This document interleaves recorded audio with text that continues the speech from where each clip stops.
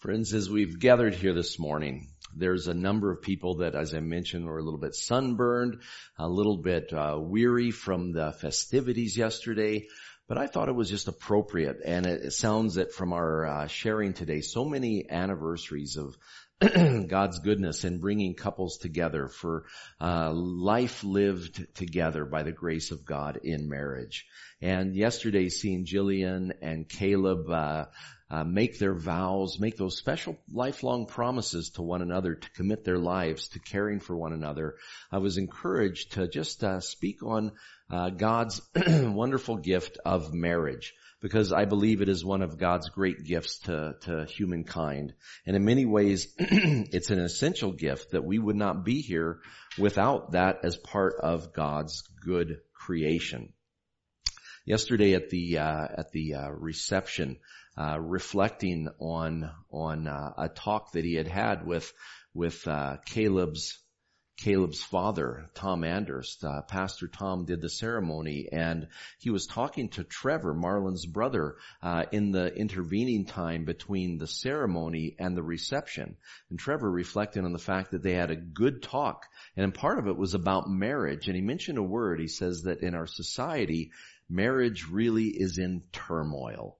And we have seen that as part of the culture wars for the last number of years, where everything good and caring and traditional seems to be purposely, and it is purposely, being torn down and remade in man's fallen image. And marriages is one of the victims of that, the so-called turmoil of marriage. Well, in society as a whole, secular society, the concept of marriage, and I'm talking primarily in Western society, postmodern society, post-Christian society, narcissistic society, decadent, sinful society. That's the direction we're going, where things that are obviously true are being denied and people are being forced to accept obvious lies about the nature of reality around them. And marriage is part of that. You talk about marriage and it's confusing, divisive. Marriage these days can mean anything.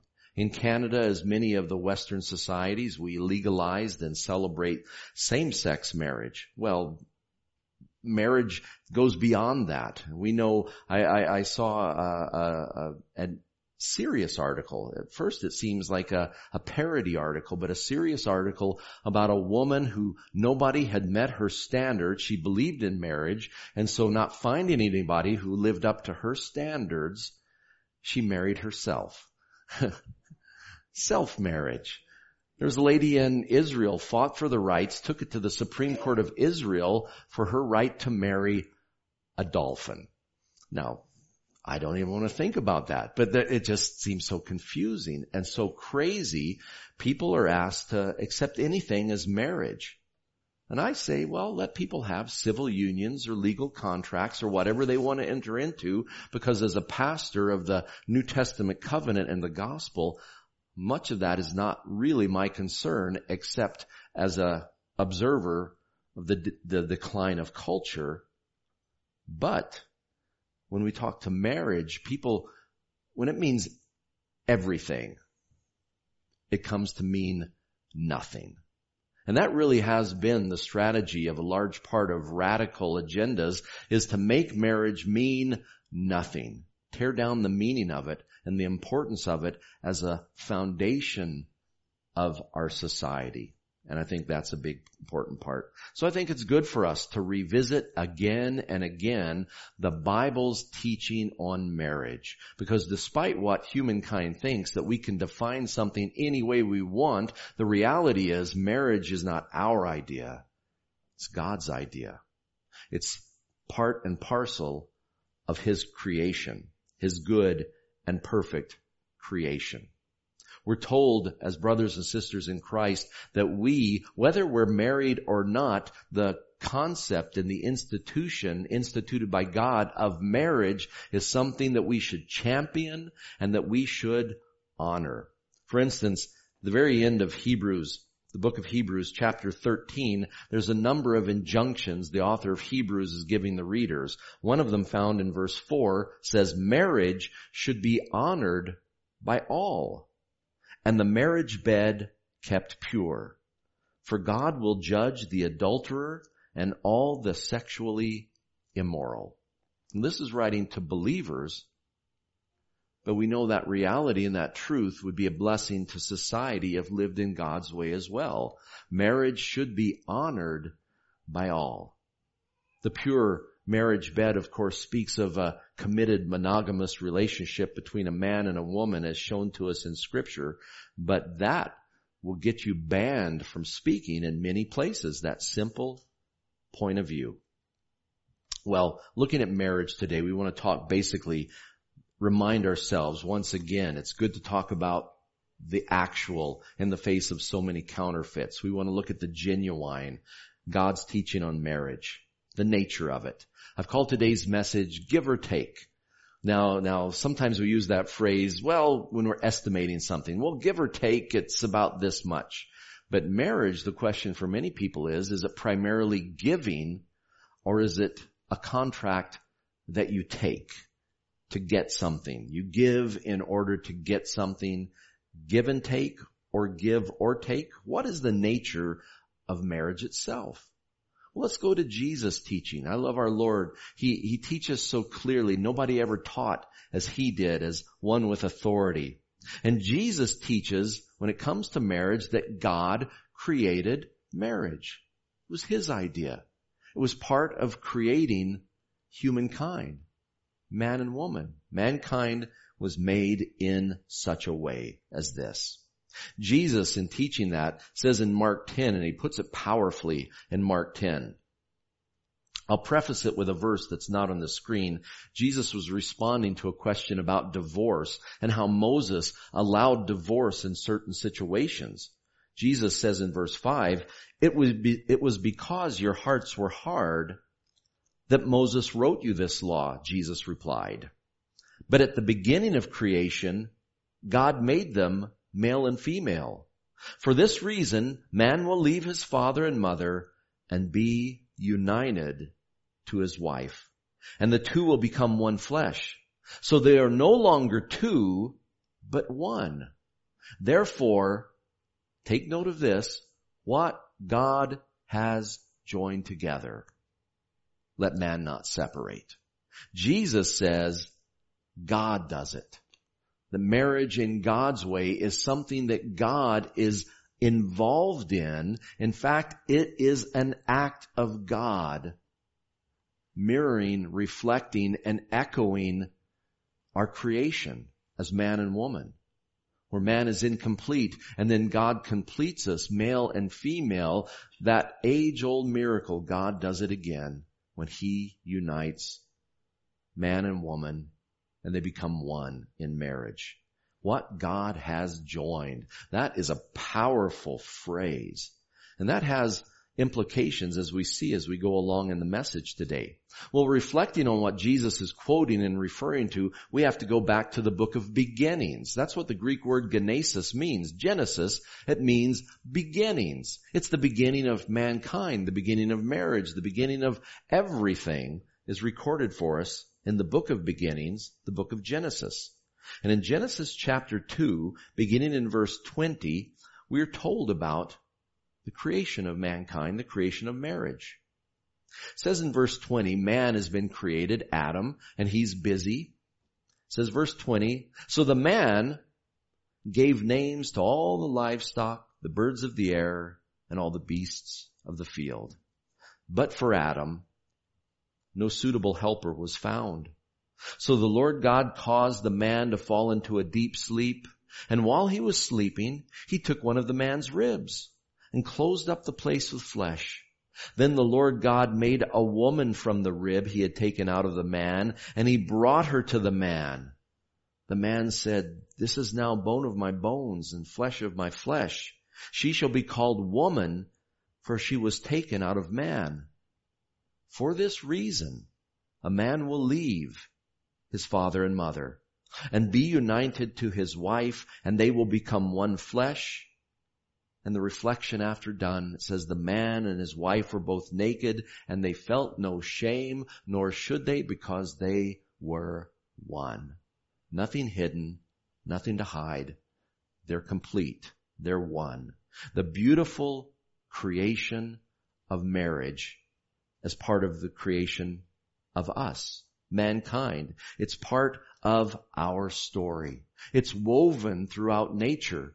In fact, most of you don't realize that back in the 1500s, people like Martin Luther, the great reformer, was already, in modern language, he was already teaching that gender and sexuality is not a choice, that there is a normative binary built into all creation. Believe it or not. Here's what Luther said.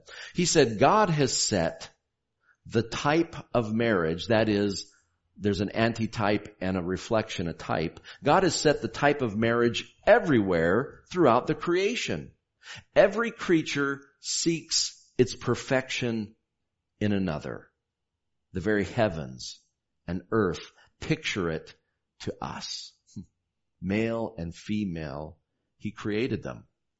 We often think of that among fauna, but those of you who are agronomists or know flora, that part of creation, know that there are certain trees, they won't bear fruit or they bear fruit differently. Well, there's male trees and female trees. It just goes on and on. And Luther, seeing that, says it's a reflection of how God made us. We're part of creation. And we find our perfection, our wholeness, our completeness in another, when God brings man and woman together in His sight. It's a beautiful thing. Now, Jesus says it's God's idea and God's creation. But in the New Testament time, we who live, testament, remember, is another word for covenant. The Greek word diatheke means testament or covenant. In the light of the new covenant that Jesus has instituted through His sacrifice on the cross for us, the Bible teaches us now that the pattern for marriage is also the pattern for Jesus' relationship to His bride, the church. The two reflect one another. We are a pale reflection in our marriage of Jesus' love for the church, but that's what we strive for. That sacrificial, giving love of Jesus. It's sad that when it comes to the marriage teaching in the New Testament, people want to fight over it because of maybe an equalitarian rather than egalitarian, complementarian view of male and female relationships and power structures in marriage. We add all of this and we overthink it, but it simply says, submit to one another, serve one another as God hath made you, like Jesus serves the church, a sacrificial love. This is what Paul is teaching in Ephesians chapter 5, beginning in verse 25, when he says, husbands, love your wives, just as Christ loved the church, and gave Himself up for her, to make her holy, cleansing her by the washing with water through the word, and to present her to Himself as a radiant church, without stain or wrinkle or any other blemish, but holy and blameless. In the same way, husbands ought to love their wives as their own bodies. He who loves his wife loves himself. After all, no one ever hated his own body, but he feeds and cares for it, just as Christ does the church. For we are members of His body. Husbands and wives, there's a unity there, and when we care for one another, we care for that oneness, that unity that God has created in us. It's a wonderful thing. Speaking of that marriage covenant, sacrificial love relationship, a longtime pastor, now retired to being an author and teacher, John Piper, says, staying married, therefore, is not mainly about staying in love. It is about keeping covenant till death do us part, or as long as we both shall live, is a sacred covenant promise. The same kind Jesus made with His bride when He died for her. And we saw that yesterday. As those young people, oh, so young. I think I was a little younger when I got married, but they look so young to me from my old eyes now. And they stand before us and they say in the presence of God and these witnesses, and they make lifelong covenant promises.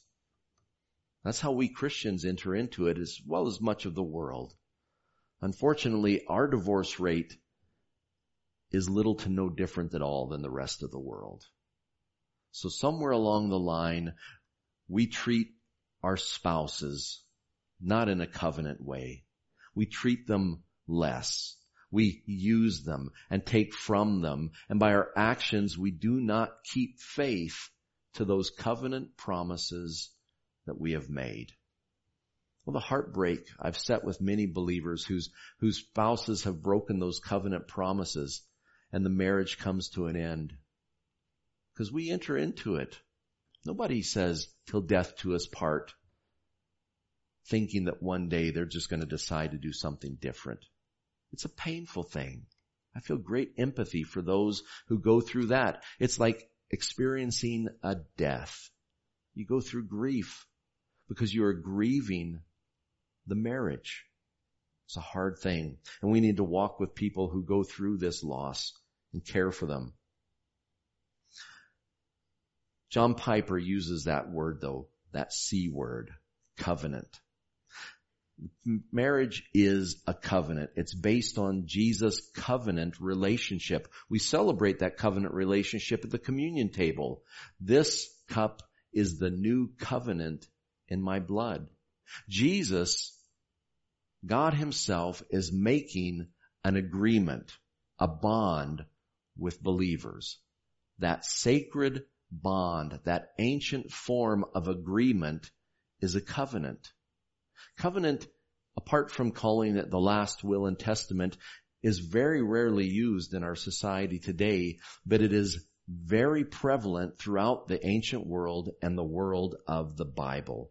And the fact is, I want to make the point that marriage is more than a contract, it is a covenant. That sacred ancient form of agreement. It certainly has contract aspects to it. It certainly does. There's a legal understanding which you can take to a court of law, the disposition of property, the custody and care of children, and so forth. There's a lot of contractual parts. Just even the social contract that a community recognizes a couple is married. There's a lot of contractual parts of marriage. Don't get me wrong. But as God has designed it, it is primarily covenant. It's a covenant. And you say, some people say, well, does it say that in the Bible? Oh, it does. It does. It treats marriage as a sacred covenant. For instance, an aspect of covenants from the ancient world is that the promises and vows you make on behalf of the other, you give yourself willingly on behalf of the other. Part of that is you understand that failing to meet your covenant obligations, there is blessing and curse connected to it. When you keep your covenant, God blesses you. But when you break faith in a covenant, the curse aspect, things do not go well with you. You suffer as a result of it. This is seen so clearly in, of all places, the book of Malachi. Malachi. The priests of Malachi's time, they were wondering and praying and weeping that God was not blessing them as they thought they were due to be blessed.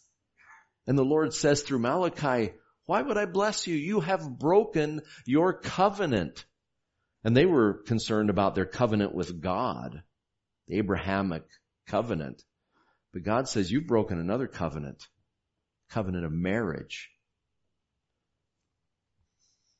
Verse 13, Malachi 2, another thing you do. This is God speaking to them so bluntly.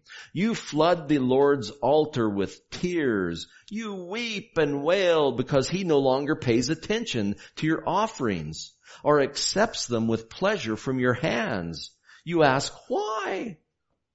It is because the Lord is acting as the witness between you and the wife of your youth, because you have broken faith with her, though she is your partner, the wife of your marriage covenant.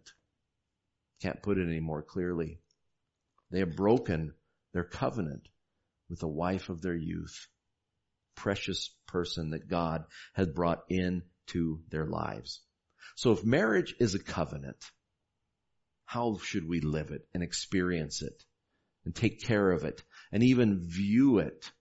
Well, I've shared it with the church before, but my eyes were open to this. Back in 2003, Dr. Gary Chapman wrote a book called Covenant Marriage. And in that wonderful book, which there are many other books written along the same line since then, but all of them really use that as their touchstone. In that, Dr. Chapman compared, and we know Dr. Chapman, Gary Chapman's better known for the 5 languages of love. He's a very wise counselor. He says that marriage, though it has contractual parts, God designed it to be a covenant.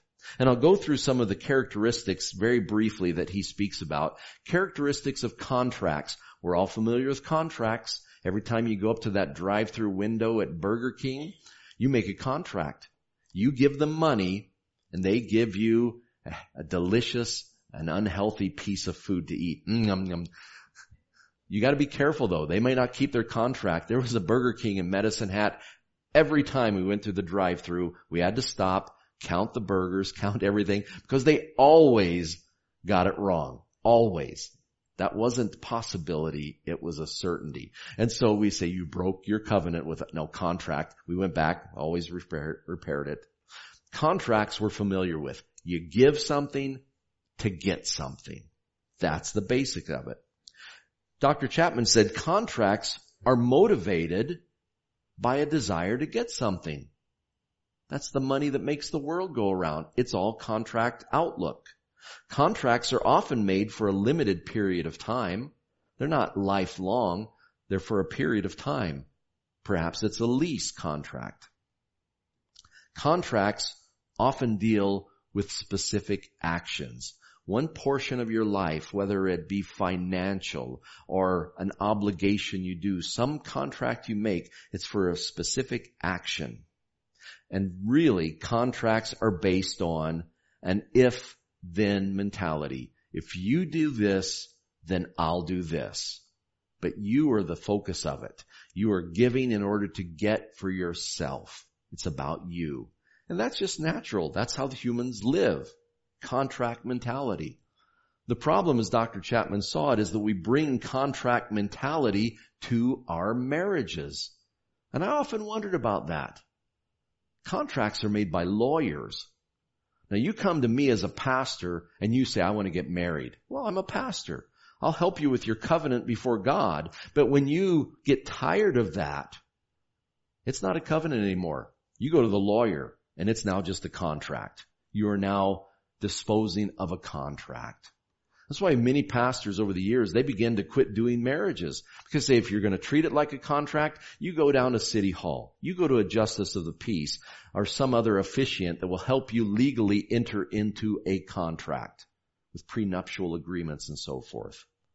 Well, I don't go that far, but I recognize that people come to you to start a marriage, covenant-wise, and then they go to the lawyer to break their contract. If they do that, how were they living that marriage? Was it as a contract? Very likely. Well, Dr. Chapman shares characteristics of covenants based on those covenants. And there's many covenants in the Bible. Some are unilateral. God makes a covenant with us. We don't make it back with God. We have nothing that He needs from us. It's a unilateral. Some covenants are bilateral and so forth. But when it comes to the marriage covenant, its characteristics are this way. First, these covenants are initiated for the benefit of the other person. The other party is the focus. You find that person, God has laid them on your heart, brought them to you, and you want to do your best for them. And you think part of that is to be their spouse. It's motivated for the benefit of the other person, and that's completely upside down from contract thinking.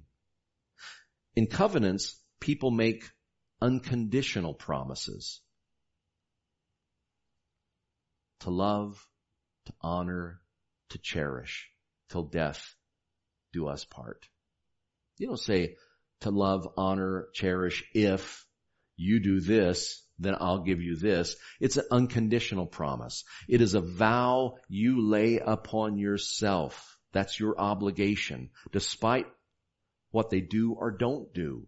Your promise, like love, God's love, is unconditional. Covenant relationships are based on steadfast love. Not a love that is purely emotional, here today, gone tomorrow, depends on my blood sugar level, how I feel about you today. Steadfast love. And that's a sacrificial commitment to the well-being of your beloved. How Jesus loves the church. We will be his radiant bride, but we're not there yet. We don't nearly approach it yet, but his love is steadfast. And finally, we see covenant relationships view commitment as permanent. Till death do us part. There's not the end date of a contract. The expiry date is not built into it. It's when God takes us home. Covenant relationships, they require accountability and forgiveness because we all stumble. We all struggle. We're humans. We don't keep our promise, our covenants perfectly. And so built into that is communication. We repent. We forgive. Forgive as God forgave you. But we hold one another accountable, not to punish, but to forgive and to grow from that. Friends, do you see how God's way of covenant is so different from how the world views marriage today? It's incredible.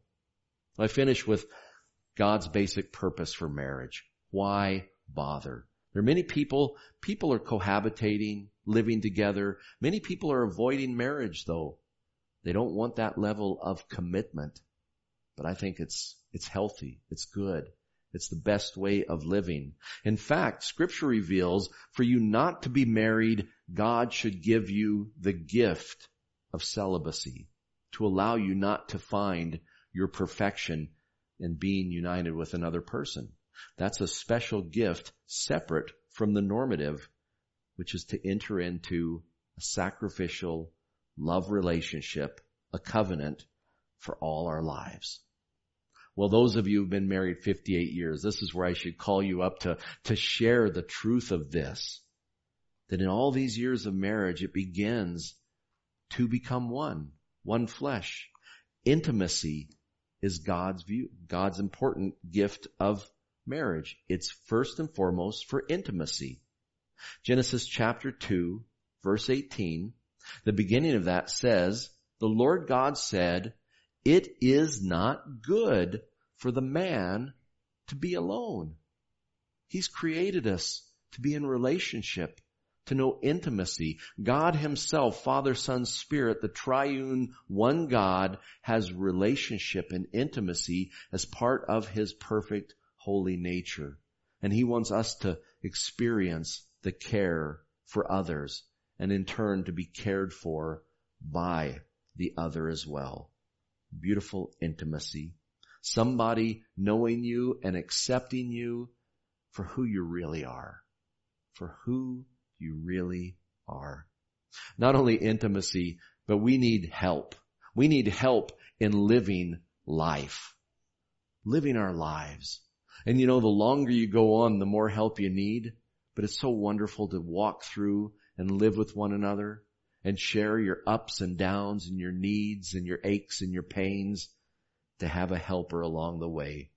As Pastor Tom shared from God's Word from Ecclesiastes chapter 4, the truth that a cord of 3 strands is not easily broken. Covenants are always entered into, sacred covenants with God as part of the relationship. Man, woman, and God make a covenant marriage.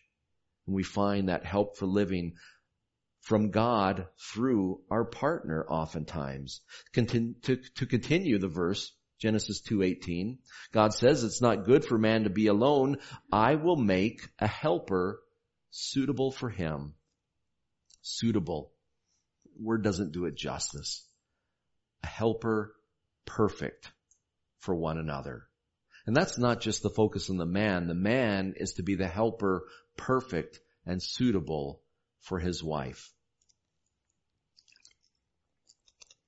Help for living our lives. And from that wonderful intimacy and helpful relationship, caring for one another, God blesses us with children. That great gift. Oh, we had so much fun this weekend with Andy and Sarah, longtime friends, come up for the wedding, and they have 4 little children. They have Eleanor, and they have Miles, and they have 6.5-month-old twin girls, Lily and Cora. Oh, these kids just steal your heart. What a blessing. And Brian and Betty are here this morning. That's their grandchildren. And that's all their grandchildren in the world. And I told the kids this morning, I said, that's Brian and Betty's, all their grandchildren. All of them are right here in our house. I said, and if you had raised some little rotters, how disappointing that would be for Brian and Betty. But you gave them incredibly good grandchildren. Well, I don't think there's a bad grandchild. I just don't. What a blessing. But to get to those wonderful gift of grandchildren, yeah, you got to put the hard work in, don't you? Children. Yeah, children. Those greatest joys and greatest struggles in lives. And yet, that's what comes from a covenant marriage. That's God's design for the family to be the foundation of all human society. And when we see cultures struggle, and you can see them every day in the media, there's certain cultures that are struggling. It's because the family foundation is broken. Generally, its fathers are absent from the picture. They don't value their wife, their baby mama. It's hit and run. They walk away. And society breaks down because the foundation will not hold. The family structure to nurture and grow up children, that is the marriage. When God created us male and female, it says in Genesis chapter 1, beginning verse 27, so God created man in his own image. In the image of God, he created him, male and female, he created them. God blessed them and said to them, be fruitful and increase in number, fill the earth and subdue it. To be stewards of creation takes a fair number of us. And God gives us his blessing in the form of children, the next generation coming through our love in covenant marriage. And finally, we don't often think about it, but I think it's powerful. A healthy, loving Christian marriage lived as a covenant for all the world to see. What greater witness is there in this hurting world today? As Jesus says in Matthew 5, the Sermon on the Mount, the importance of witness for all the world to see. Jesus says beginning in verse 14, you are the light of the world. A city on a hill cannot be hidden. Neither do people light a lamp and put it under a bowl. Instead, they put it on a stand. It gives light to everyone in the house. In the same way, let your light shine before men that they may see your good deeds and praise your Father in heaven. And living a loving, sacrificial life in marriage and family life is the good deeds God is speaking of. Such an important part in our society. John Stang is an author, a teacher, and a Christian counselor. And he put it so clearly and so well. He says, have a good and godly marriage that shows the world Christ's love through how you sacrificially love and serve one another. Amen to that. Friends, let's honor God's gift of marriage. Let's be faithful to it. Let's live it out for all the world to see. Let's pray together. Heavenly Father, Lord, we are so thankful this weekend. We were able to see with our eyes and experience the joy of two becoming one in the sight of Jesus. Lord, we thank you for the two lives and the two families that came together. We thank you for your blessing, Lord, because it reminds us of Jesus' love for us. We, the church, are his bride. And Lord, he desires to bring us all home that we may live in joy forever. But Lord, till then, may our earthly marriages be entered into with the attitude that it's a covenant, not a contract. And that, Lord, we are here to show and share Christ-like sacrificial love for one another. Father, this truth, the world may speak against it, even despise it. But, oh Lord, how the world needs this truth. Father, be with us today. None of our marriages are perfect. Some of us, Father, have experienced the loss of a marriage, and it brings grief like death to us. But Lord, nothing is beyond your reach. Lord, bring comfort to those who need comfort, need strength and healing. Bring forgiveness to our relationships, that we may grow and see ourselves as people in covenant with God and one another. Lord, this is our prayer, and we pray it all in Jesus' loving name. Amen. God bless.